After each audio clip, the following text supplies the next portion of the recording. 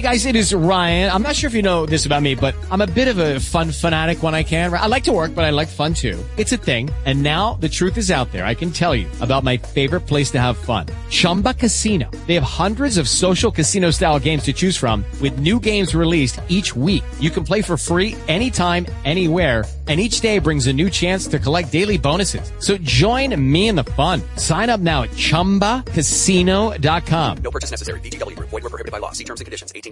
Hello, it is Ryan, and we could all use an extra bright spot in our day, couldn't we? Just to make up for things like sitting in traffic, doing the dishes, counting your steps, you know, all the mundane stuff. That is why I'm such a big fan of Chumba Casino. Chumba Casino has all your favorite social casino-style games that you can play for free anytime, anywhere with daily bonuses. That should brighten your day a little. Actually, a lot. So sign up now at ChumbaCasino.com. That's ChumbaCasino.com. No purchase necessary. VGW Group. Void where prohibited by law. See terms and conditions. 18+.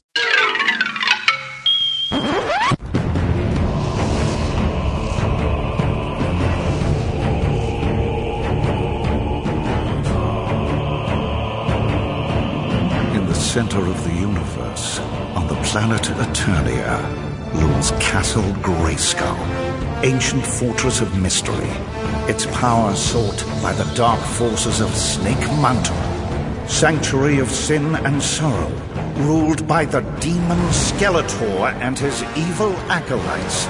And the only thing that stands in their way is Prince Adam, who defends the secrets of Castle Grayskull as He-Man, the most powerful man in the universe.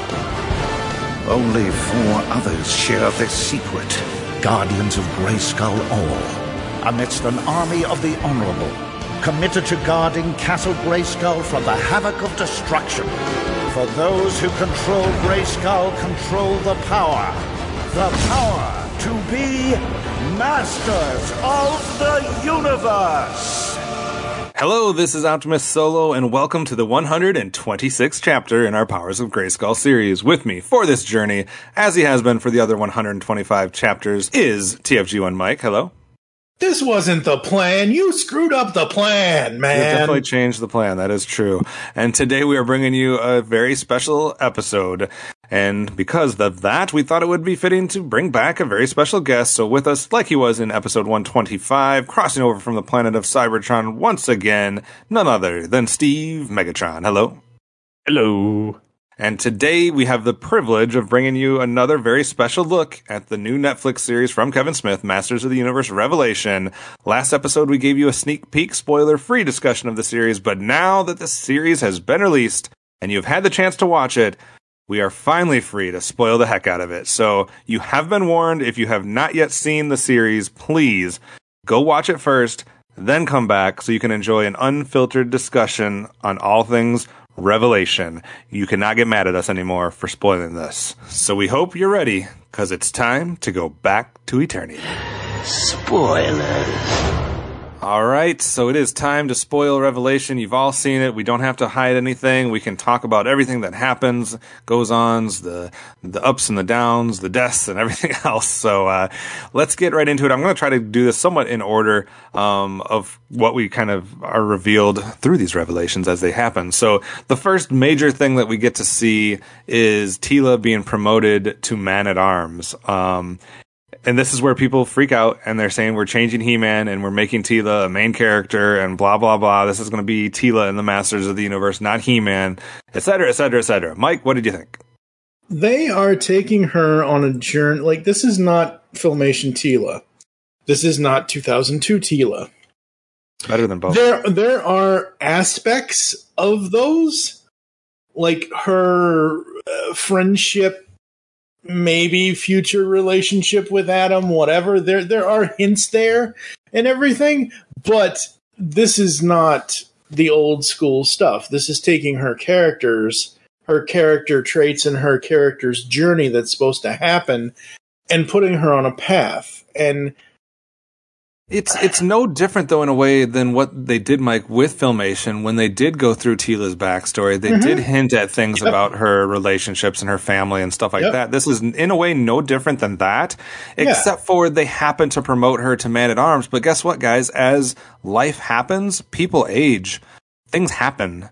people quit their jobs, people retire, people get promoted, people do new things. So like this isn't changing anything. It's just a progression. So it's logical. It's a continuation of the story. It's a logical progression. Who else would take over for Man-at-Arms besides the number 2 person to Man-at-Arms, which has always been Teela? I think the difference is that we always assumed, or I personally always assumed, that Man-at-Arms was his code name, not his position. Like it's always been said that he's kind of the military leader for Randor and all of that and everything else.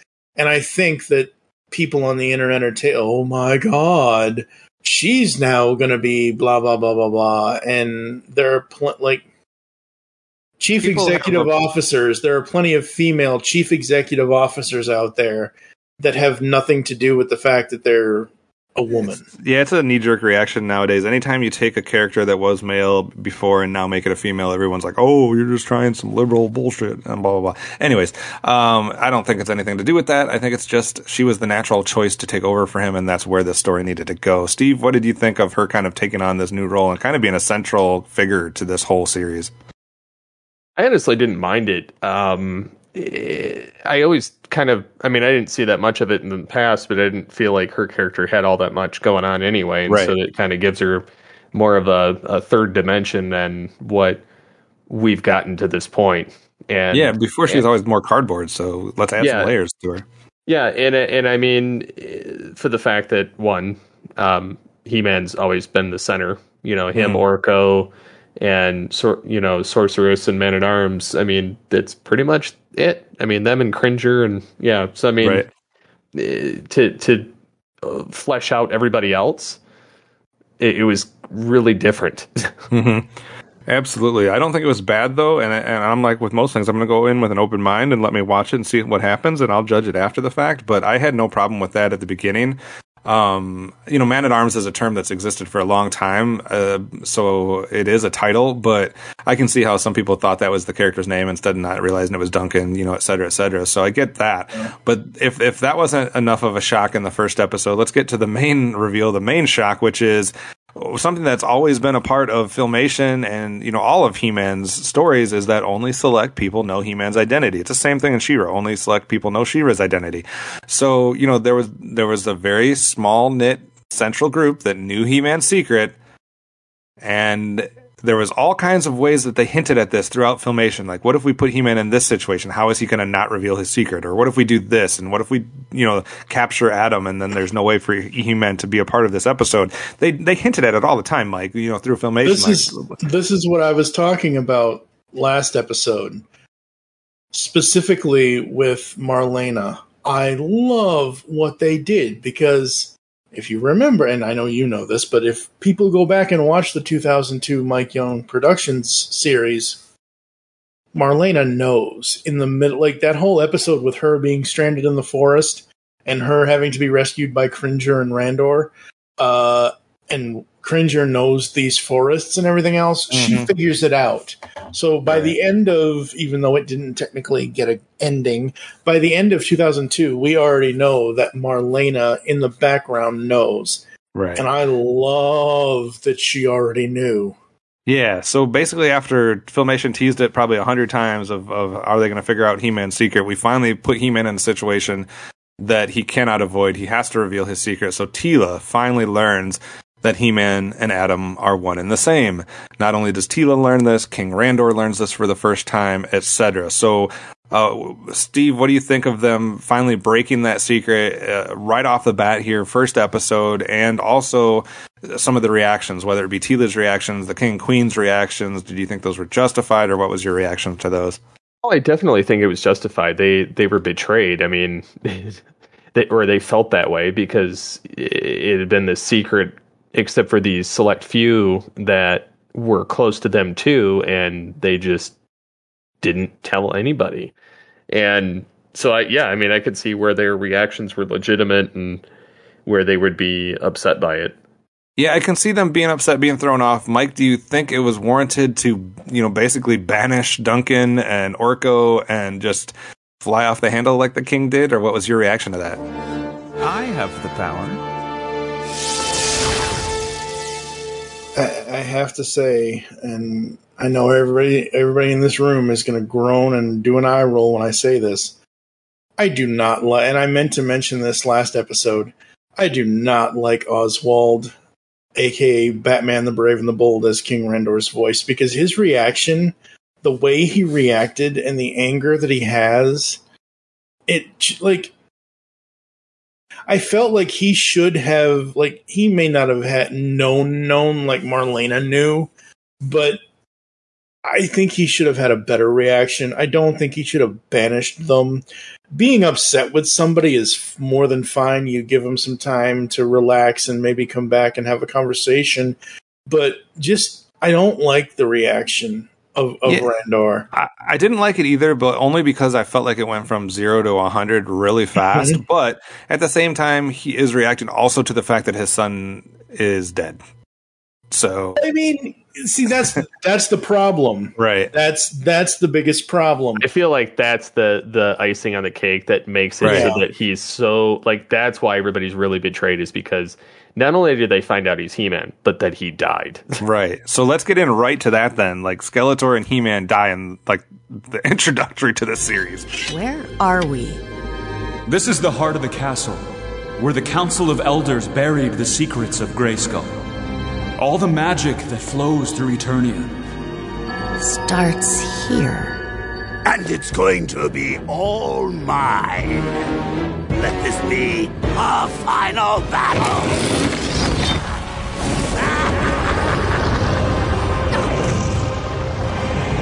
Obviously, it's a cartoon, and there's different ways that, some stuff's not always finalized or whatever. But, Steve, what did you think when they just immediately take the main two characters and get rid of them? I was genuinely shocked, especially with how Skeletor staged it so that He-Man would purposely stab him. Yeah, I was like, how did that work? and unlock the... whatever it was. Yeah, the Chamber of Magic, as it were. This particular plot point, though, does come back to roost in the other Netflix series we'll talk about later. Right. Because there's a scene where they do something very similar. Not unlocking something, but it's just... that's true. There's a lot of parallels between the two that I noticed. I noticed it too. But yeah, I mean, that aside, I thought it was rather convenient, but I also was kind of shocked that they did that, and then all of a sudden there's this big boom, and then there's nothing. Right. Here's the thing, the internet, this is where they lose their mind, right? Because they've been talking all this crap for months now about this better not be a Teela story, He-Man better be the main thing, blah, blah, blah, blah, blah. And then in the first episode, we promote Teela and we kill off He-Man. So they're going to lose their minds, right, Mike? Yes, they are. And again, as I watched this, I was like, okay, that makes sense. You need to kill off He-Man in order to get the emotional resonance from Marlena and Randor and everybody else. You need to send Teela on a journey of, I'm just going to say this because I know they won't. Fuck magic.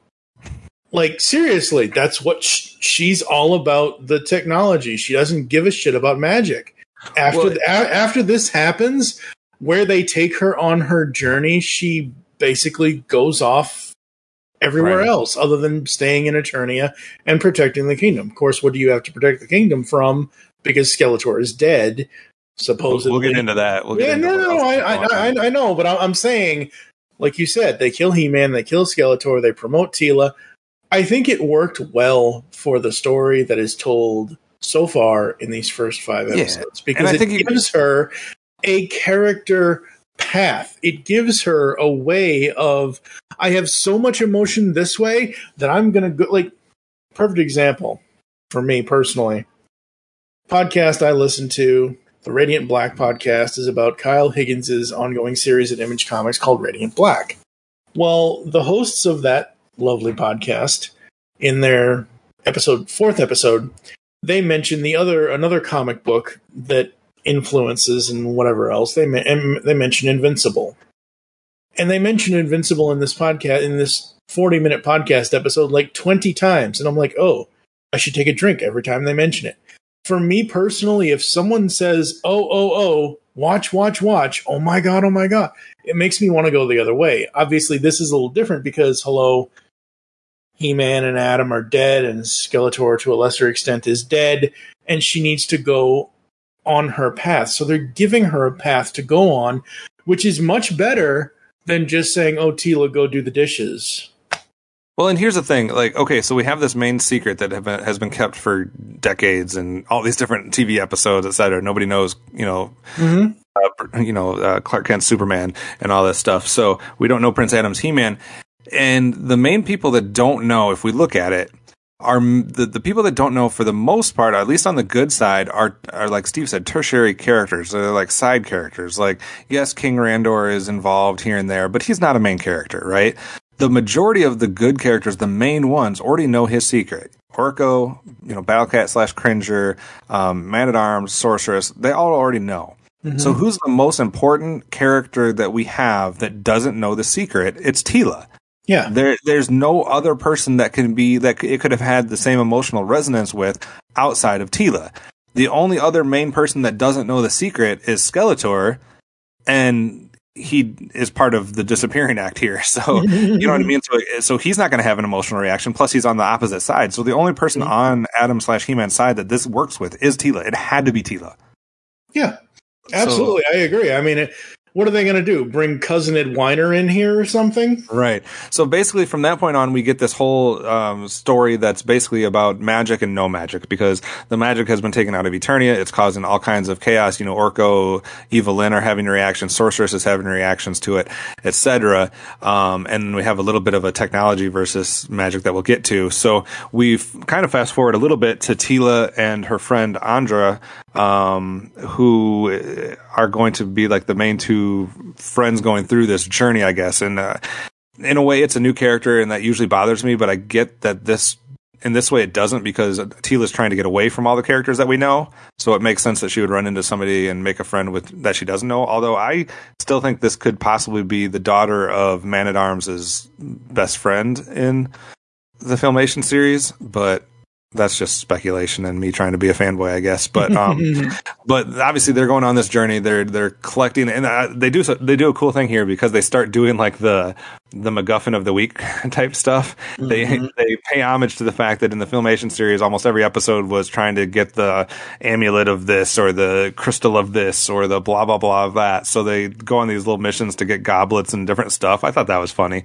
It was kind of a neat way to work that in, but also be like, that's not what this is about. We're not going to spend a whole episode on this. We're just kind of introducing the fact that we're doing this magic storyline. So I'll let you guys react to that, but also then react to the Cult of Snake Mountain, because that's where we go next, basically, is this Snake Mountain without Skeletor, which has now become Triclops as the cult leader for tech. Mm-hmm. This is the one part that is almost too bizarre for me. It was super creepy, for sure. This is creepy as heck, and like he's like brainwashed some of the evil warriors, not all of them, but he has Trapjaw there, and he has there's like an evil warrior that I don't even know who that was. Like, Mike, did you know who like the random evil warrior that explodes is? I don't know who that was. No, I don't. I think they just created that character for this thing. But what did you guys, Mike? What did you think of Triclops' cult, and did it fit for you, or how did you react to that? First of all, again, it's going in the whole thing of the magic versus technology thing and everything else, which is fine. They can do that. I did not at all. Like, it says it's Henry Rollins as the voice of Triclops. I did not hear. When I think of Henry Rollins, I think of all the movies he's been in, all of the wacky characters he's been. Specifically, Steve, you may or may not remember or like this. 1994's The Chase with Charlie Sheen. He was one of the cops in that movie, and his voice resonates. I almost forgot that he was the voice of Triclops because it didn't sound like him to me. Yeah, he's done a decent amount of voice work, so I think he's fairly good at kind of doing different characters. You're not a champion.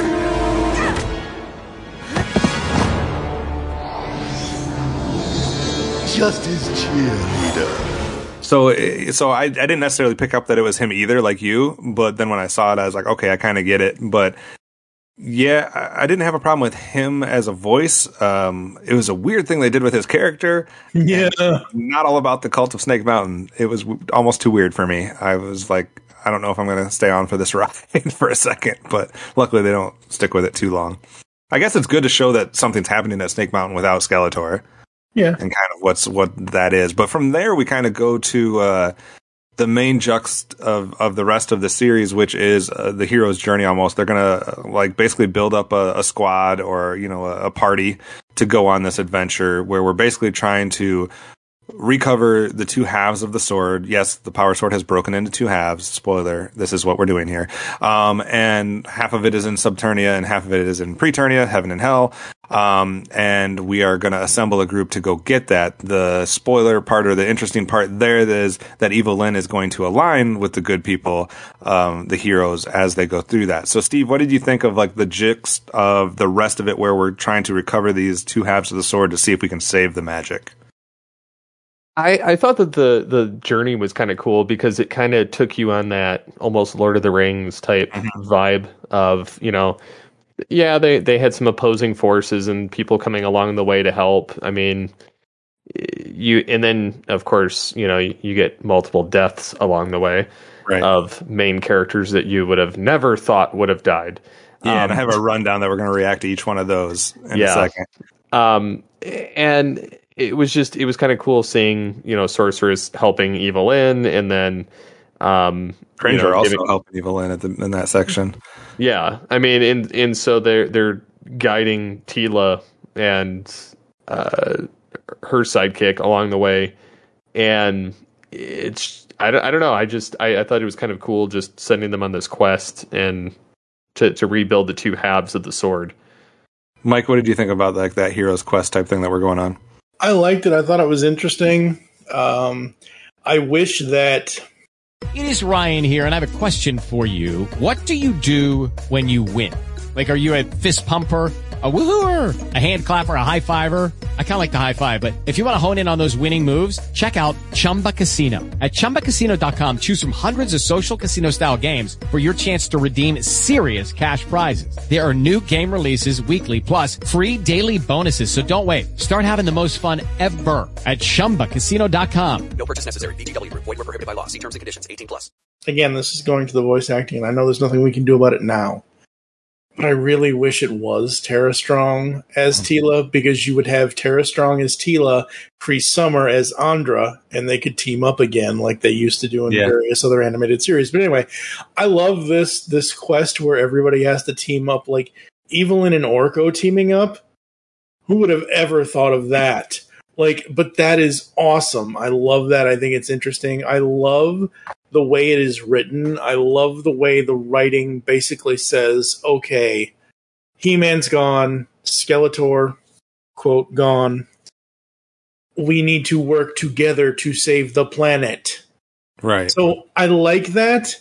And I was trying to find some of the writers, but because we're doing this before the show actually gets released, I don't remember because I don't have the screenshots who the writing staff was for this, but I love how it's written because Kevin Smith is the showrunner. He's the one that puts the ideas together or brings the people together that have the ideas for it.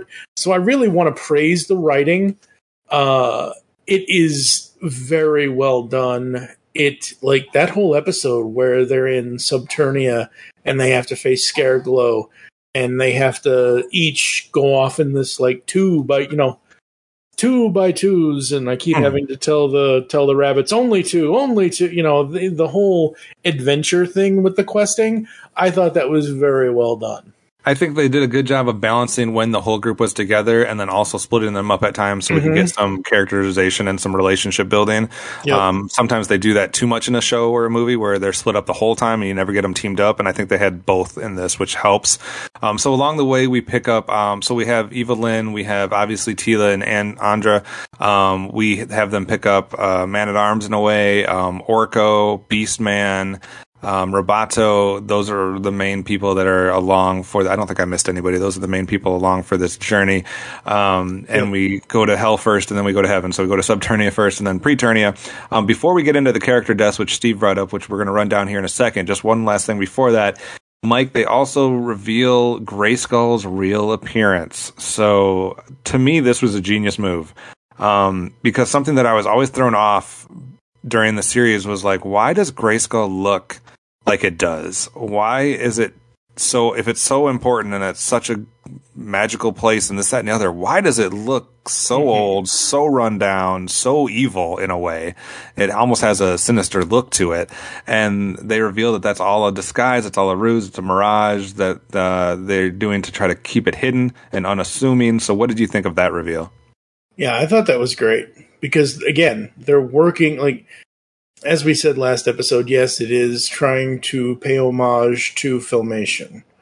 But where they also are working from is 2002 because they're hiding the Temple of Wisdom or Council, whatever, with the Council of Elders kind of thing. So they're working everything in to give it all to us. And I thought that finally we actually have an explanation. I mean, the explanation we were given in 2002 was more than fine. Whatever. I didn't necessarily need to know where the giant castle came from. But because they are trying to not only get us, they're also trying to reel in new viewers to the franchise.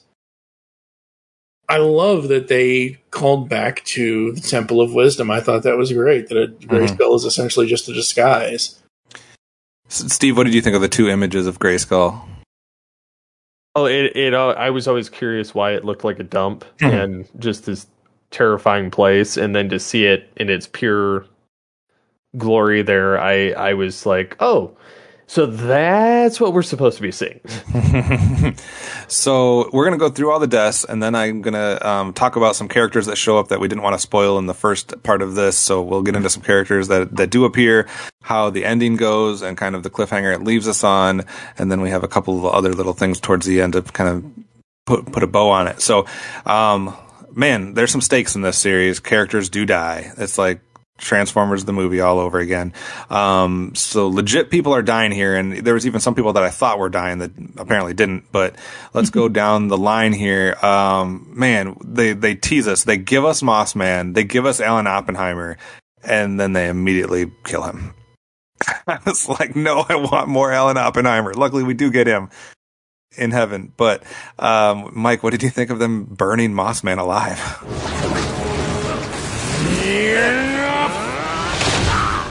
You defile the heart of Grayskull with your very presence. Leave this place and never return. That's one way to go. I mean, you know, it's that would have been the only way you could have killed Mossman.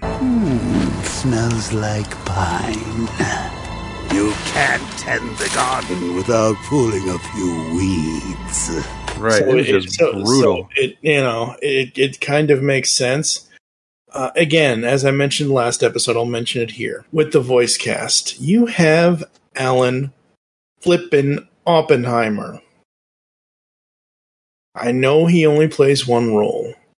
He could have played at least two. But it's just one of those things where I love that they made him Mossman, but like you said, the fact that they kill him is like, oh boy. It's like the movie where you get like that cameo where you're like, oh, great, this guy shows up, and you know that they're only going to have one line because that's all they were coming out of retirement for or whatever. Perfect example is, even though he didn't have any lines, it's like, you know, Optimus Prime running thrust over with his truck in the movie going to face Megatron. But yeah, no, that was burned alive. That was like the first time where you're like, oh, I mean, obviously we do have He-Man and Skeletor dying right off the bat, but then obviously, but some of these deaths are pretty gruesome. Well, and He-Man and Skeletor dying right off the bat, you're like, well, that's probably going to come back in some way, shape, or form. I'm not convinced that they're 100% dead. When Mossman gets killed, it's like, no, he's dead. Like, there's no, like, that's it for him. And we, just to run down the rest and then get your guys' group reaction. So we had He-Man, Skeletor kind of die, Mossman dead, Roboto dead, and Orko dead and buried. So, Steve, What were you thinking as they're just killing off characters left and right? I was definitely going, well, no one is safe. But I did have that feeling that they weren't going to keep Skeletor and He-Man gone for very long. I mean, I figured that they would keep them gone as long as they did. Mm-hmm. But yeah, I always had the suspicion that they were going to bring them back. Right. Yeah, it's kind of odd too. Like, I get Mossman and Roboto because there's a lot of masters, and they can cycle through other ones. Orko for me was like, whoa, like that's one of the main guys. Like he's not supposed to die. Like he's part of the main group. He's part of the party. Like you can take off Mossman and Roboto and throw in Ram Man and Stratos or something, and it's fine. We still have enough characters. But like when they killed off Orko and then they buried him, and I'm like, well, I mean, they do find ways to kind of bring back Mossman through, Preternia, because that's where he goes, and that's where we re-meet Adam, not He-Man, but Adam in Preternia, so they kind of bring them back. We also get a lot of, I think their other thing to do, because they knew people were going to flip out that, hey, He-Man's not here because they killed him in the first episode, and now we're going to get 5 episodes, or however many episodes without He-Man. So they went out of their way to do all these flashbacks where they can show He-Man and Teela interacting or different things, and it got He-Man more screen time. It added more action and battles and things like that. We see them, interacting with Merman before they actually do in this timeline, etc. So what did you feel about any of those flashbacks? Or Mike, you can also comment on any of the deaths you didn't get to talk about. Orko dying. I loved everything they did with Orko in this because they showed what a bumbling magician he is. They also showed that he actually can grow and learn without a PSA at the end of the episode. Sometimes I feel that I am not appreciated. They showed his Trollan roots kind of a little bit. And as far as the flashbacks go, again, that's how storytelling is done today in most things, especially when you kill the main character in the first episode. The way you're going to get the main character in the show is to do a flashback. But the way the flashbacks are told in these first 5 episodes is it's giving you story. It's giving you more reasons to like Teela, more reasons to, she's figuring all this out. She's remembering back to certain points, even when they go to Preternia and she sees Adam and everything. It's like, okay, it's adding to the overall story, which is, you don't ever want to take away from the story. You don't just want to put in a Havoc staff just to have it. Right. I also think it was the least annoying version of Orko we've ever gotten. Like, it was the most that you could relate to him and not be driven crazy. Usually 80s cartoons get the rap of, you always have the annoying sidekick, the T-Bob or the Orko or whatever. And, Orko was not annoying to me at all in this. No, I loved Orko in this. You could easily relate to him. I also think he has the best line in the whole series, or at least the one that hit home for me. I thought this series does a very good job of touching on the concept of time and how time passes, because this series is decades old, right? Like, it's a revisiting of a series that happened during our childhood, and for those that are our age now, we are adults, etc. We have our own children, or whatever the case may be. And Orko makes a comment about, he's talking to Teela when he's kind of sick and worn down when they're first meeting him, and he's like, I had the best times of my life with you.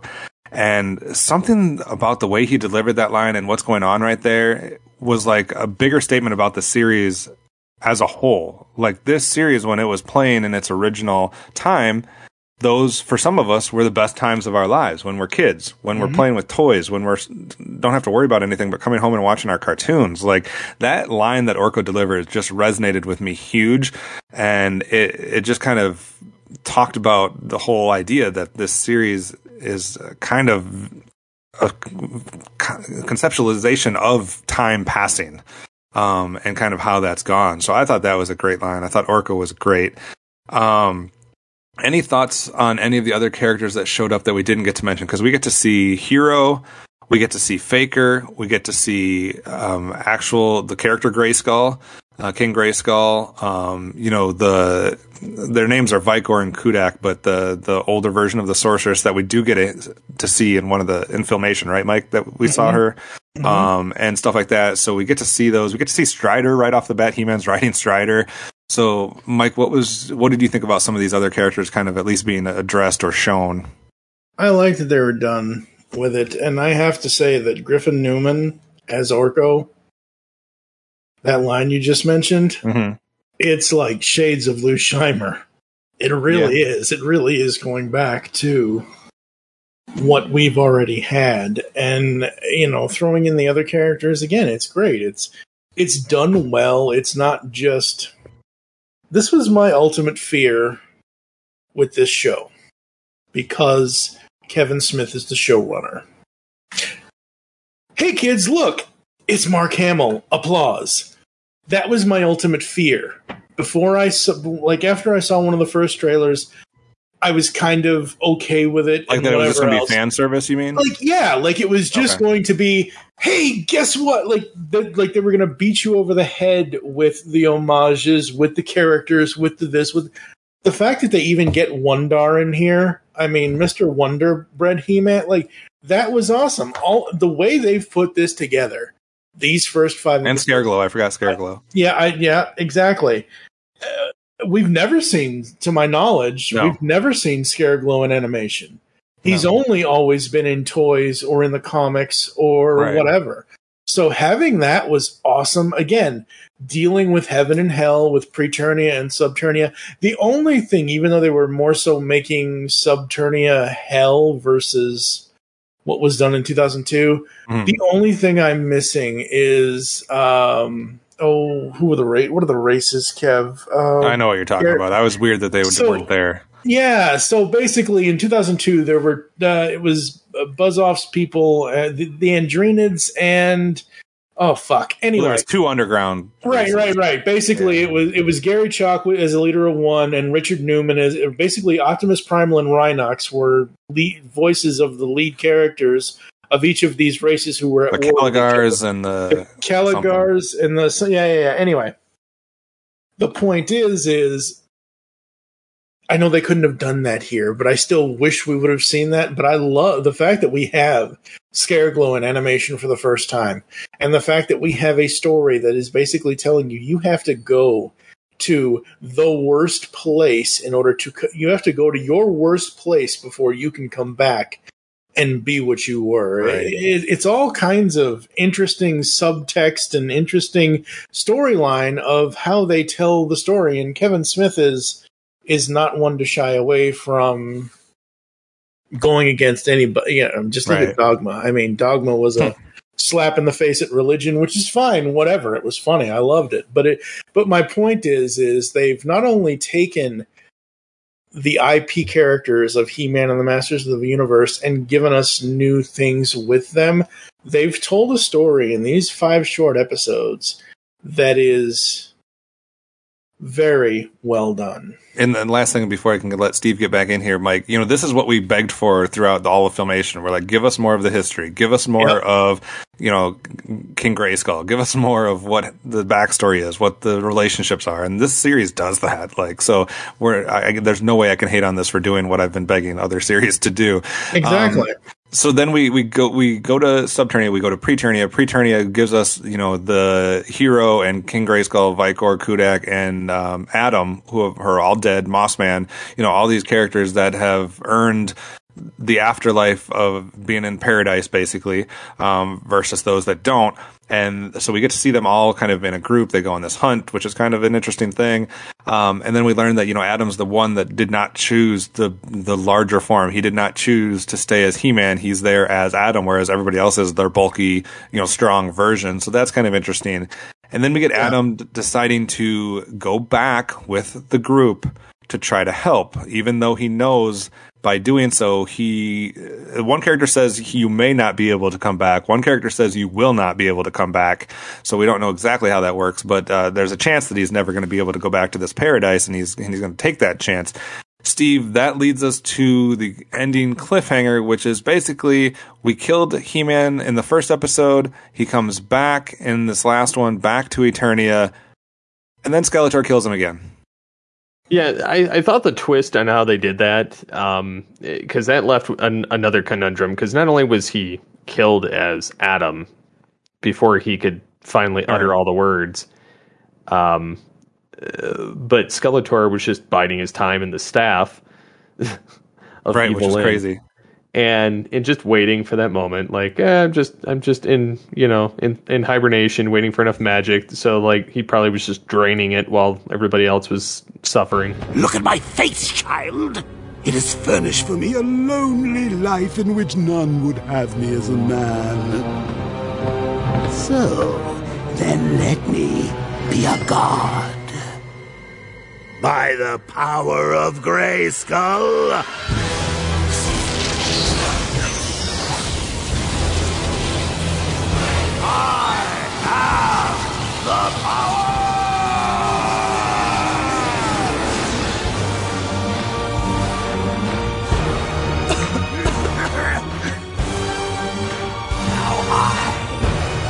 Skeletor and Master of the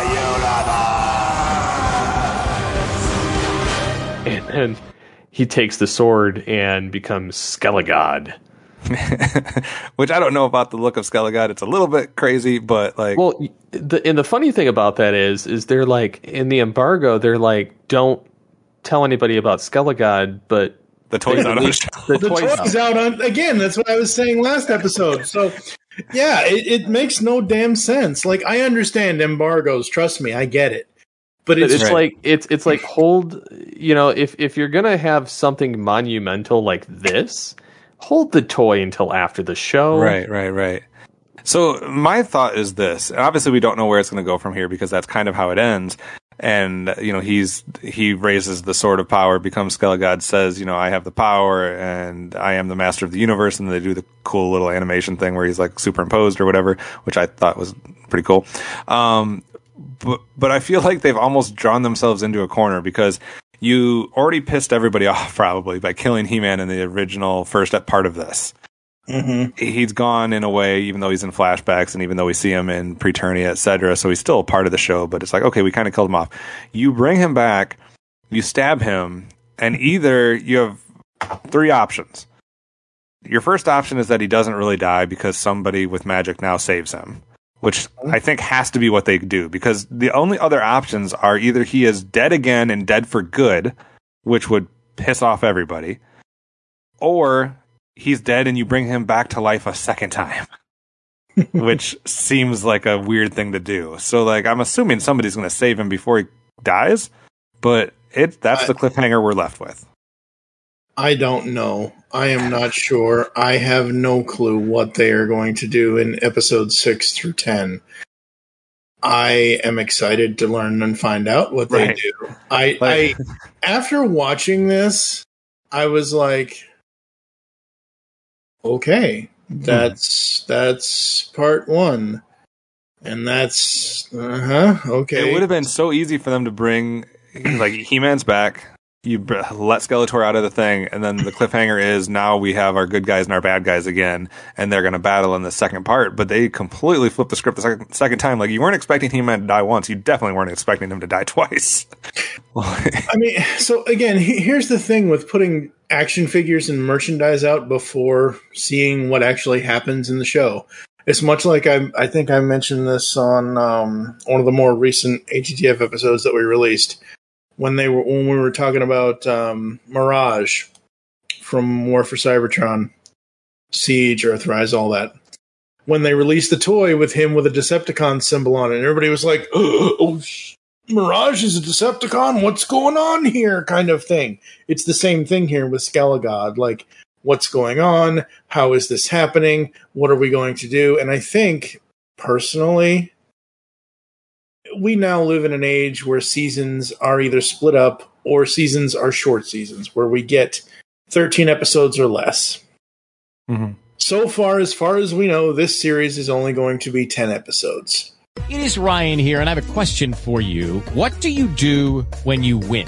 Like, are you a fist pumper, a woohooer, a hand clapper, a high fiver? I kind of like the high five, but if you want to hone in on those winning moves, check out Chumba Casino. At ChumbaCasino.com, choose from hundreds of social casino-style games for your chance to redeem serious cash prizes. There are new game releases weekly, plus free daily bonuses, so don't wait. Start having the most fun ever at ChumbaCasino.com. No purchase necessary. VGW Group. Void where prohibited by law. See terms and conditions. 18+.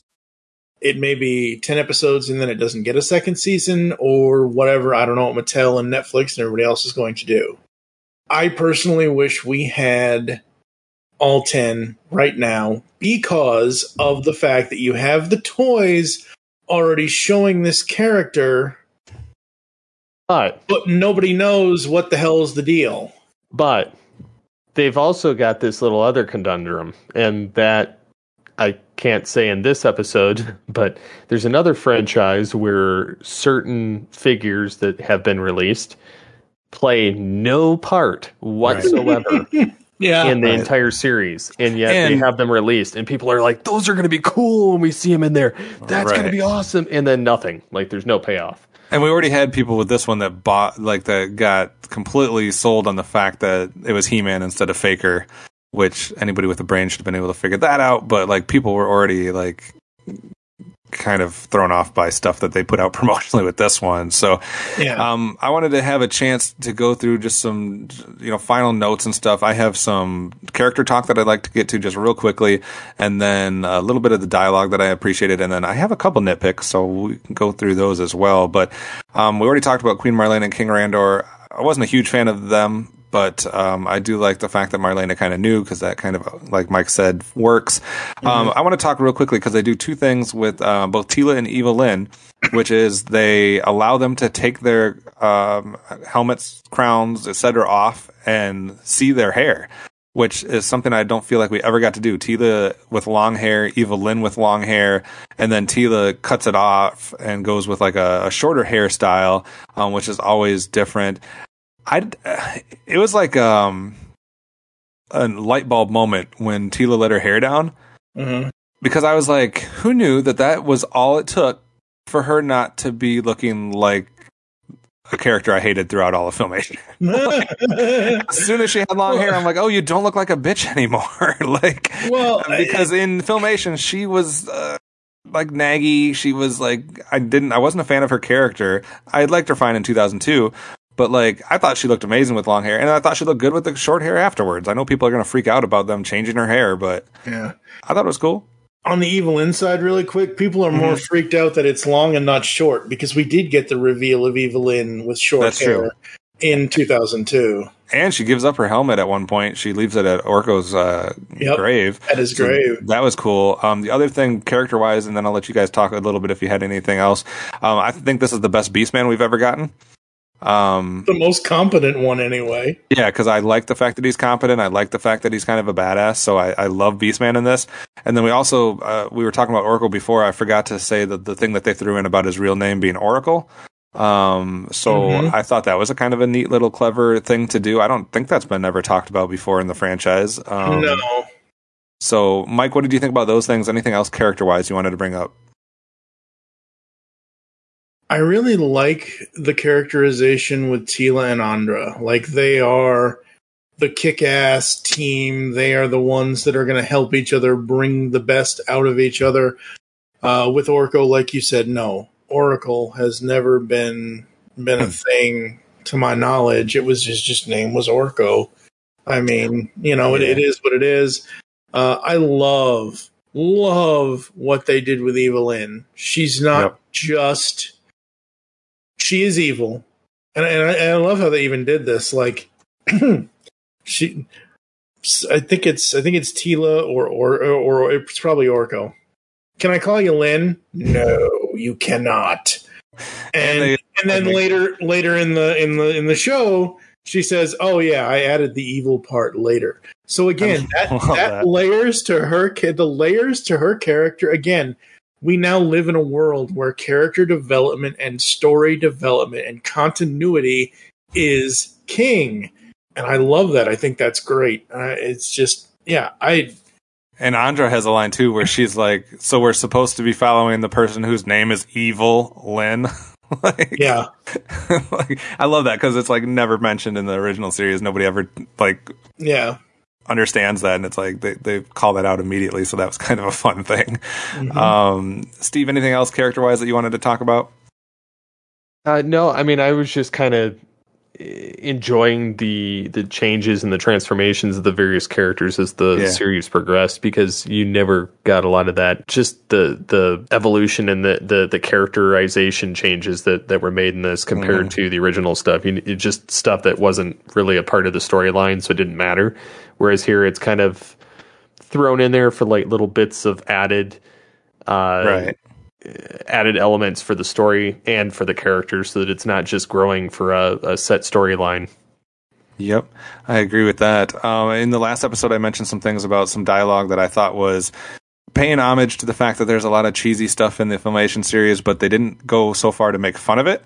One of those things was, Mike, you'll appreciate a couple of these probably, but at one point they talk about carrying a Skeletor around in her closet instead of a skeleton around in the closets. That was funny. With Triclops, there was a line that said, "Pity we don't see eye to eye." So that's great. I also thought they a couple of more Kevin Smith like lines. There's they find a way to say three Marlenas, like the song Three Marlenas in the beginning, because that's the Queen's name. That was funny. The most Kevin Smith line in the whole thing, though, and I'm glad there wasn't more of this, but at one point they literally say "no glove, no love." Like, I was like, are you really throwing sex jokes in here? Like, this is why I'm glad certain showrunners are only just showrunner in name, producer in name. I don't know if he wrote that line. He might not. I don't know, but and again, as I mentioned last episode, I think I mentioned earlier in this episode, that was my fear going in with Kevin Smith attached. Kevin Smith, like me and like a lot of other people, when they want to do projects or when they are asked to do projects, they want to make it their vision. They want to make it their style. And I'm so glad that they did not turn Tila and Adam into Veronica and Dante. Right. I'm 37?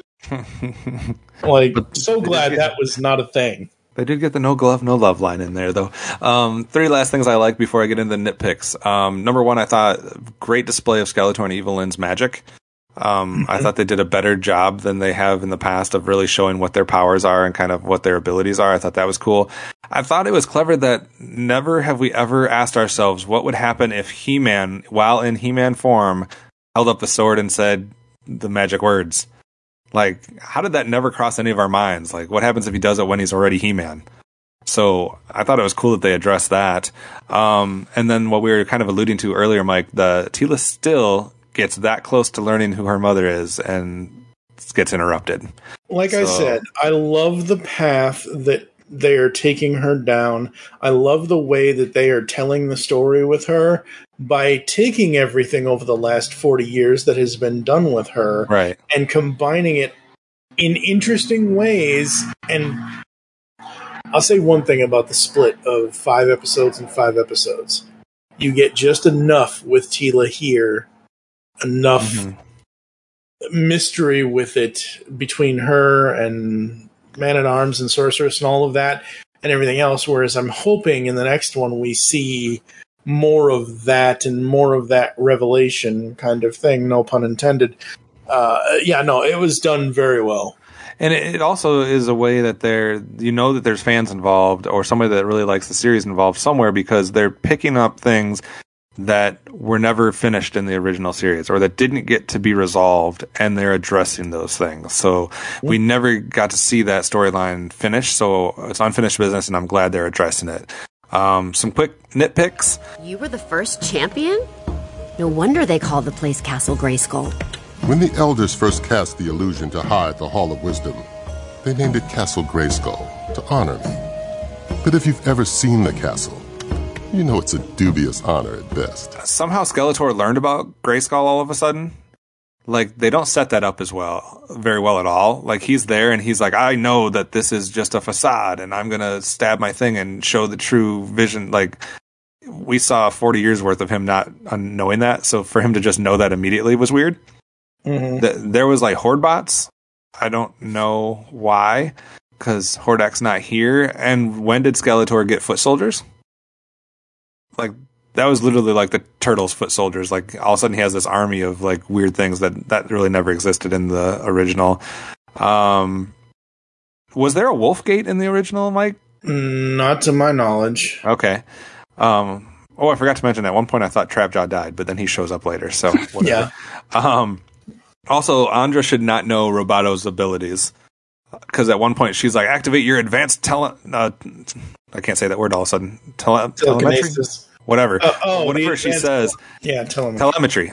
She's like, telemetry, activate that. Like, how do you know he has that power? You just met him like a day ago. I don't remember the Thundercat's lair being in He-Man, but it showed up here. And the last thing was Man-at-Arm's gun there at the end that like he literally like moves it from left to right and somehow like destroys 20 vehicles. Like what? That was a little far-fetched. I don't know what kind of gun he had, but he just took out like massive vehicles with it. Like that's not how lasers work. Although they worked underwater in this series too. And it's funny because they're like the guy with the underwater lasers. I'm like, well, at least you addressed the fact that was weird. Mm-hmm. The only reason, and I don't know what's going on with the toy line. I don't know if they're going to put Horde Troopers in either Origins or Revelations toy line or whatever. I do know that there is a Horde Trooper Funko Pop, I believe, or it's coming or it's whatever. I think I've seen that. I can't find it here on the app right now, but I don't know what. Maybe it's just, again, it's what I said earlier about them throwing the homages in, but not beating us over the head with the Havoc staff with them. Like it's there. Maybe we can like if they get a second season, if they get another 10 episode pickup, maybe they'll. Yeah. Since it's all about story and character and tying back into the last 40 years. Maybe they'll bring in She-Ra and the Horde and Hordak and all of this and all of that. Okay, so really quickly, this is just speculation on all of our parts. Who do you guys think could voice Hordak well in comparison to Mark Hamill as Skeletor? Oof, I'd have to do some thinking on that. That's a hard one. I will tell you, though, that like, if they could somehow bring Hordak, if they could somehow bring She-Ra, there's lots of characters they haven't touched, obviously. If I had a wish list, the 3 characters I would want to see are Hordak, She-Ra, and Zodak. I was surprised Zodak wasn't in this one, but because he's right up the alley. Whenever they talk about the council and whatever they're talking about, the sorceress, Zodak's usually there, and he's such a powerful character that I'm surprised he wasn't there. I was also a little surprised they didn't work Stratos into this. But it just leaves other things to show up here in the second part, so I'm hoping that we get some cool other characters that show up. But I'd have to get back to you on the voice work. That'd be an interesting one. Any other questions or wish list or what you're looking forward to with the second part before we get out of here, as the rest of the internet freaks out that they killed my He-Man and it's Teela now in the Masters of the Universe? Nope. Mike? No, I think I'm good. I thoroughly enjoyed this. Yes. I think that people who are like us, and like I said, my reaction, like the fact that Kevin Smith is the showrunner, other than the fact of what he did to hype it up, that's my problem, is how it was hyped up. The fact that he's the showrunner, and like I already said, thank God they didn't have him on full writing because whatever.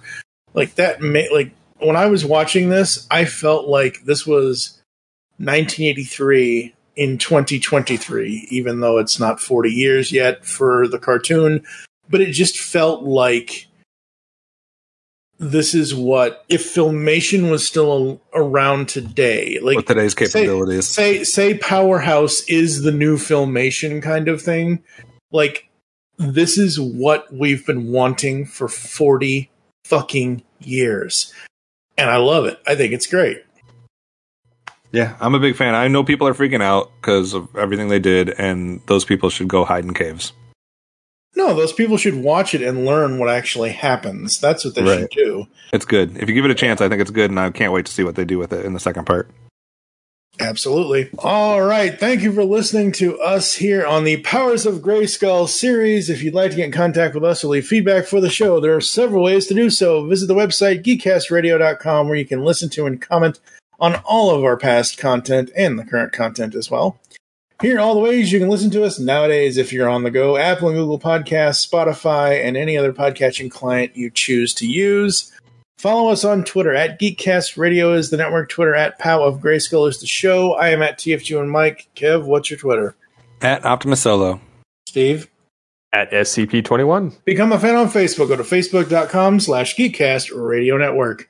We hope you enjoyed the Grayskull goodness today, and don't forget to join us in our next adventure when we will be bringing you some sort of Powers of Grayskull content. I have no idea what the hell we're doing next.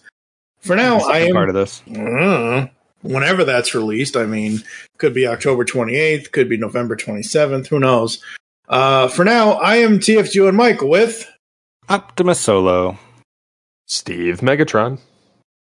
By the power and for the honor of Grayskull, we have the power.